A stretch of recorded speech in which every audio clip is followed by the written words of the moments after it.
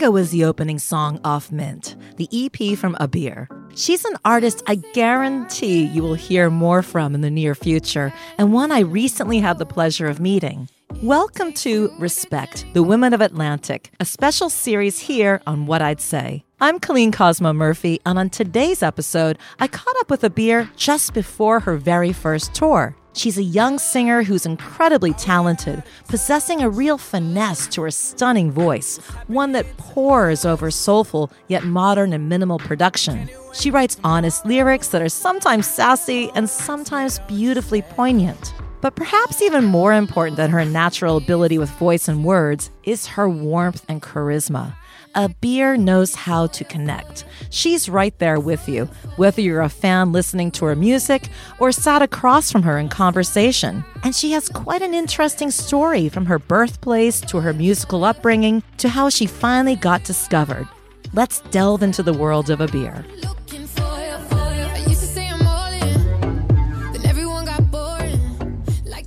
You know, I interview so many different kinds of artists that, have had long careers and artists in the middle of their careers. And here I am interviewing you at the start of your career, which is really exciting times. Thank you for having me. Well, I just wanted to kind of start going back. And you're originally from Morocco. That's right. And you moved here when you were 6 years old. And where did you move to? Was it Virginia? So I was actually born in Fes, Morocco, and then I moved to Arlington, Virginia. And then I lived there, was raised there pretty much all my life. I actually turned 6 on the plane, over, over.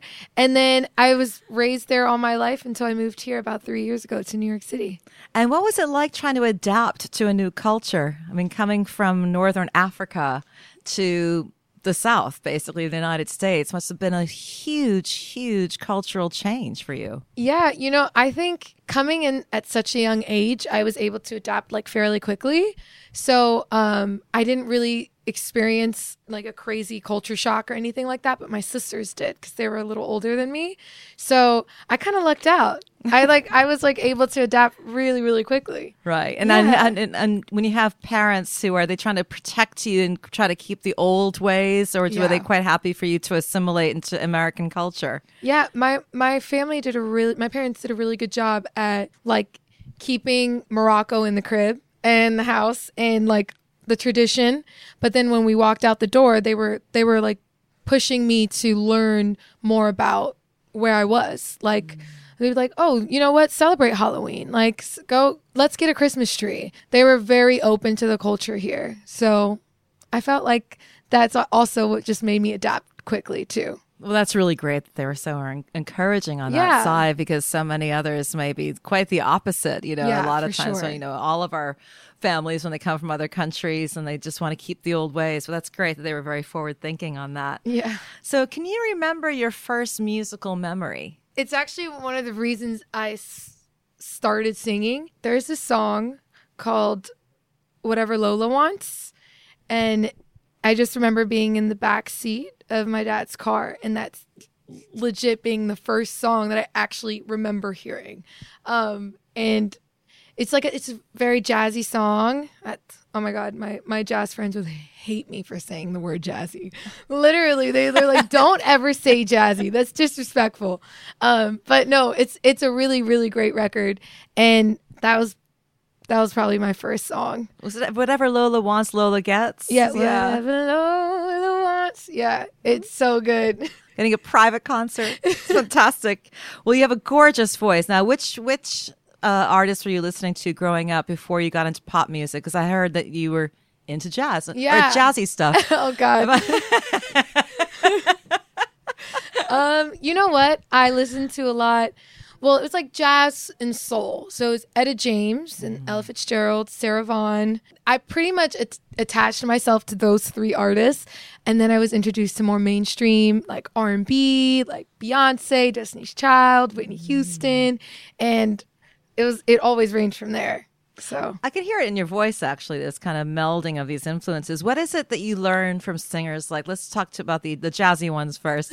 Etta James, Sarah Vaughan. What did you learn from them? jazz is like such, like vocally, it's a really, really, you need to know how to control your voice, and the technique is really interesting.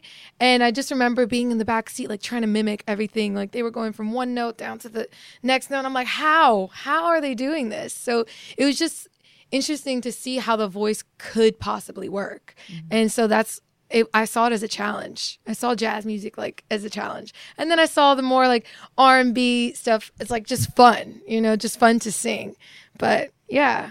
Now, you also started writing songs quite young. What inspired that? That was definitely my R&B days. I got so attached to Keisha Cole, one of my favorites growing up too. And I was like, dang, like every song she writes is like she's telling a real story, and she's telling you about her relationship. And I started writing songs, and I hadn't even been in a relationship, and I was writing these like heartbreaking songs as if I'd been in like a 10-year relationship. And I don't know, from then I just like started writing about, I was imagining things until I eventually started having my own experiences that I could write about.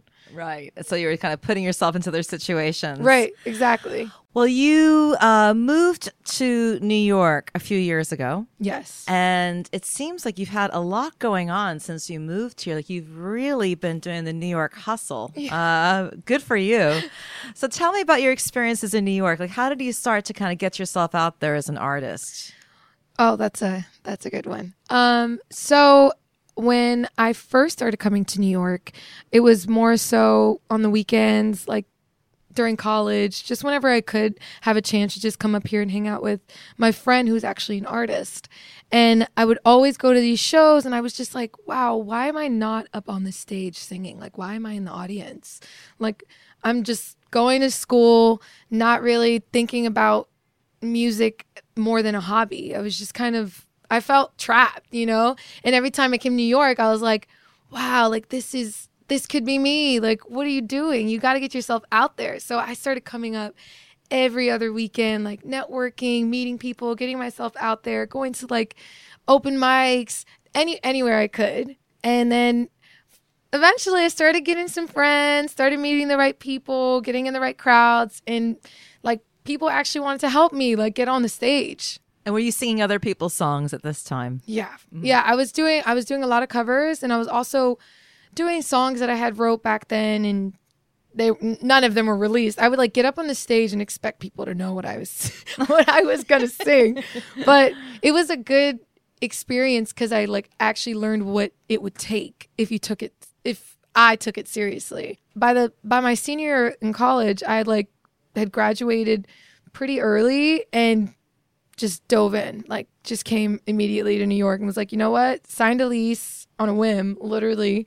And was like, all right, I'm here. Let's get it. Like, what am I going to do now? Well, that's the attitude it takes. Yeah. That's the attitude it takes to get things done. How did you realize that you had such a distinctive voice? I mean, you were doing talent shows when you were young, and it is a very distinctive voice. How did you first realize, wow, I really have a voice here? Well, I guess honestly, I owe it all to my friends and my family, because it's always the people around you that, support what you're doing if they believe in you. And my mom would be like, oh my God, you got to keep going. You got to keep going. Or my friends would be like, woo, girl, you killed it. You killed that note, or you killed that song. You should sing this, or you should sing that. So I started like getting confident in music in general. And then it really wasn't until I got to New York where I felt like I was starting to find my own voice. Because, covering a lot of songs, you're essentially just mimicking what the artist is doing. But when I started writing more original music, I started figuring out, oh, like this is my thing. Like this is how I sing. And I honestly owe it to my manager, because he's the one who kind of helped me figure that out. How do you in your own ears hear your voice as being distinctive? And how do you separate yourself from other singer-songwriters? What do you think you bring to the table? I don't know. I do have a bit of a jazz tone, and then I like we always, when we were first starting to figure out my voice, in quotations here. We would call it the Edda. Like there's this thing that I was like doing like constantly, like too much. And it would be something like, I'm going to give you an example. Like, oh, I'm sitting here talking about nothing or whatever. Like I'd always do this like extra jazz tone vocal. And then we're like, okay, let's scale back.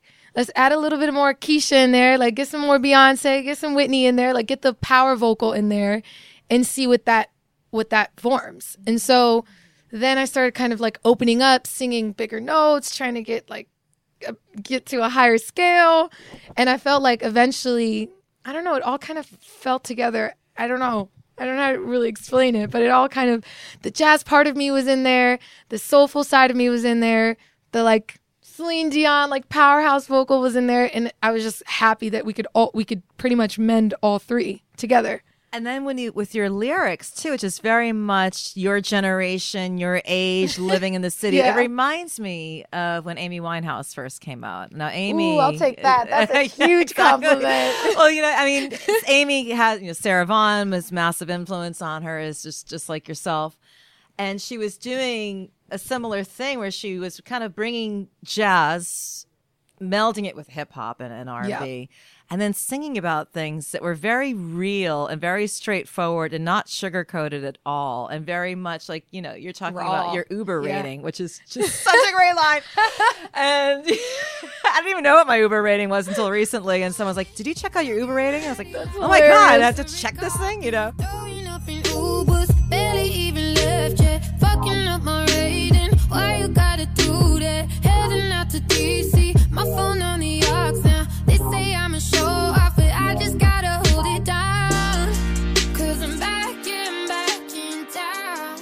Anyways, it's fantastic. It's really cool because it makes it very modern, contemporary, very now, very your generation as well, which is really cool. But melding it with something that's a, heritage and legacy, basically.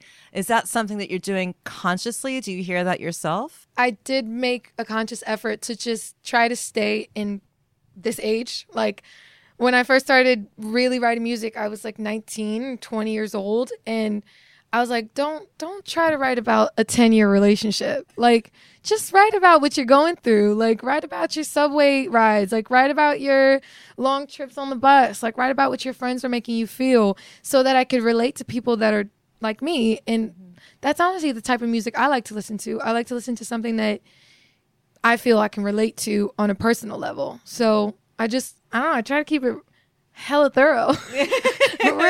real. That's great. Now, you've collaborated before you have your new EP, Mint. You did a load of collaborations. Yeah. Cash. Is it Masego?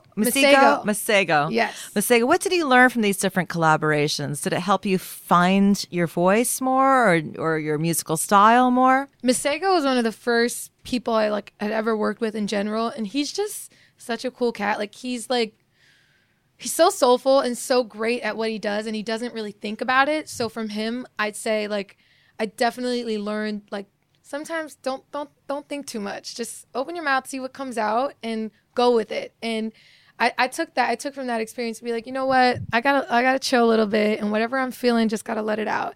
And with Cash, Finest Hour was such a personal song, and I think before I was always I'm saying, I like to tell about my experiences, but sometimes I would hold back just a hair on the real stuff.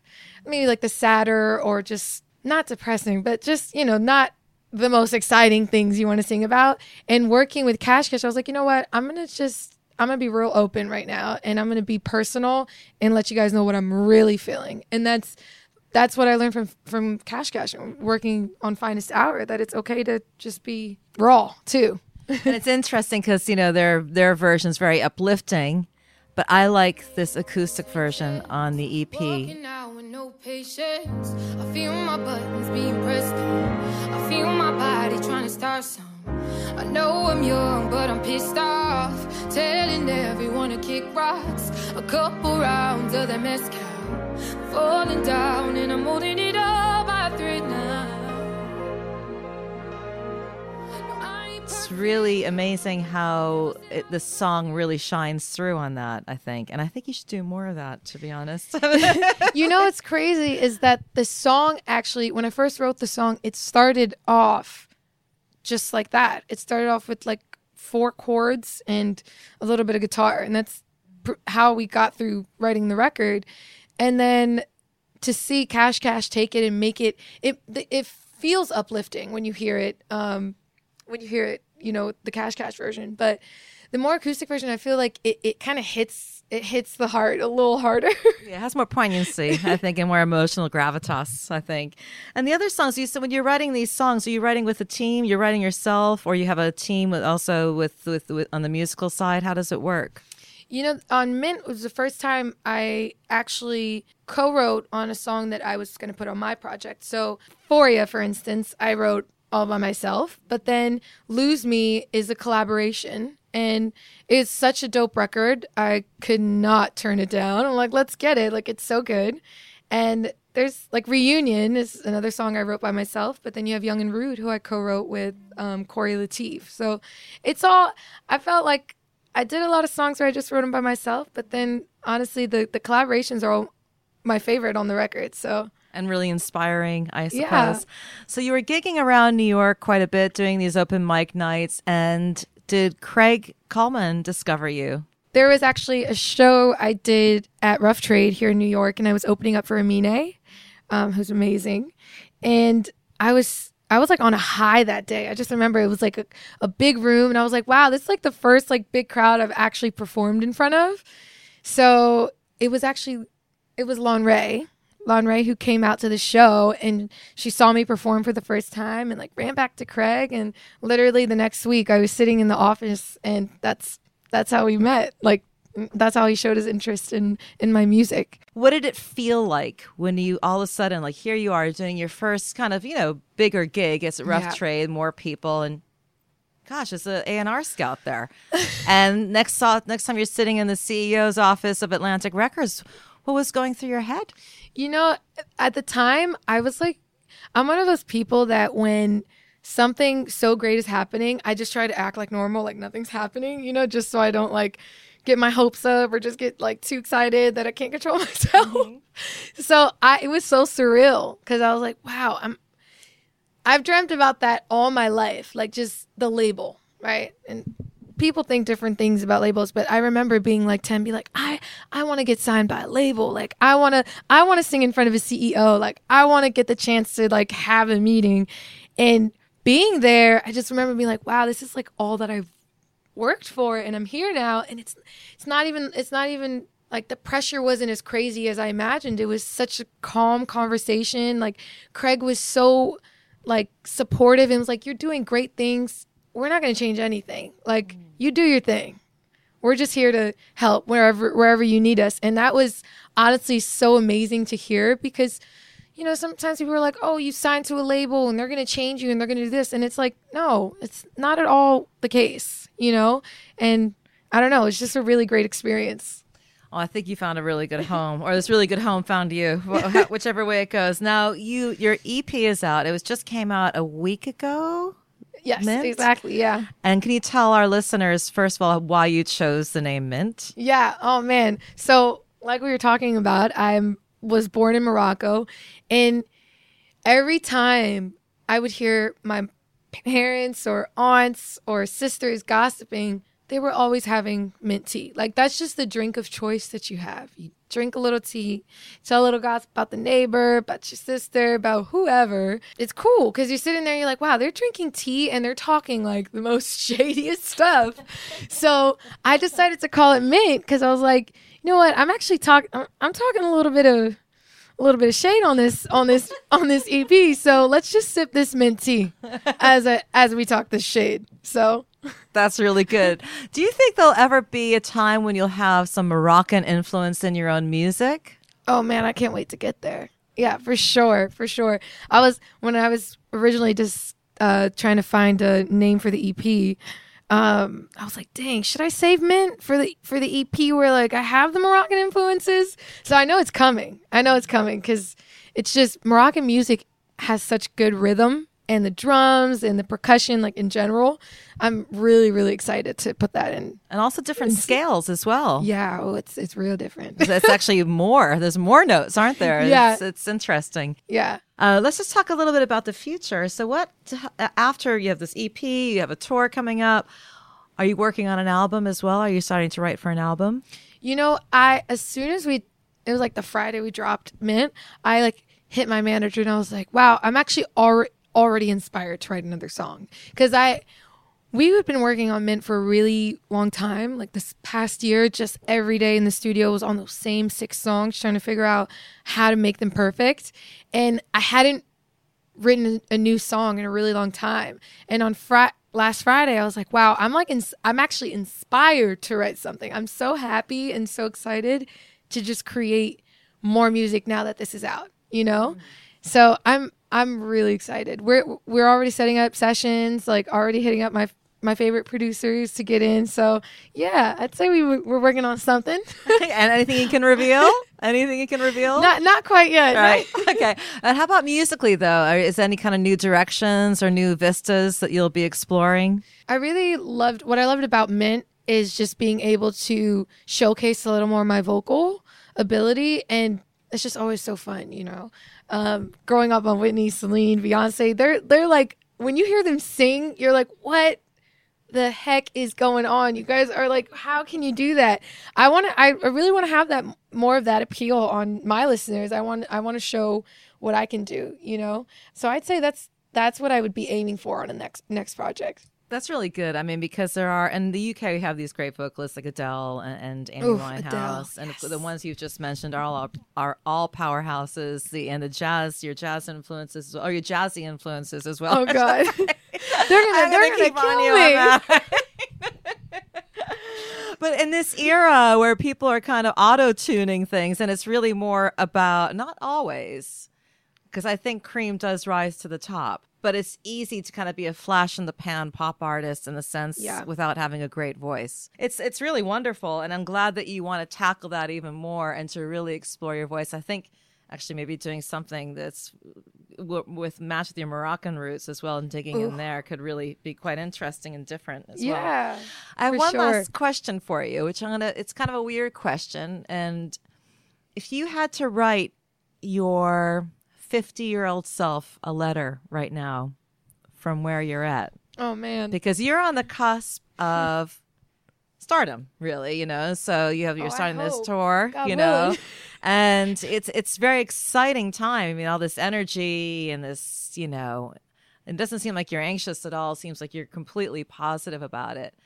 Where do you want to be? You know, what would you write to yourself as a kind of a statement, a time capsule of where you're at right now? Wow, that's intense. That's an intense question. I'm like, Jesus, I don't even know what I'm doing tomorrow. Wow. What would I tell my 50-year-old self? Man, girl, I hope you done helped all the people you wanted to help in the world. I hope you made all the money just to give it right back. And I hope you made the music that you wanted to make and share with the world. It's so inspiring to speak with young artists on the verge of breaking big. And I'm sure you'll agree that ABIR's story is so interesting, starting in Morocco via the American South and up to New York City, where she made her own way to follow her dream. I'm Colleen Cosmo Murphy, and thank you for listening to Respect, the Women of Atlantic, a special series here on What I'd Say. You can listen to the Mint EP now, and you can find out more about ABIR at abirmusic.com.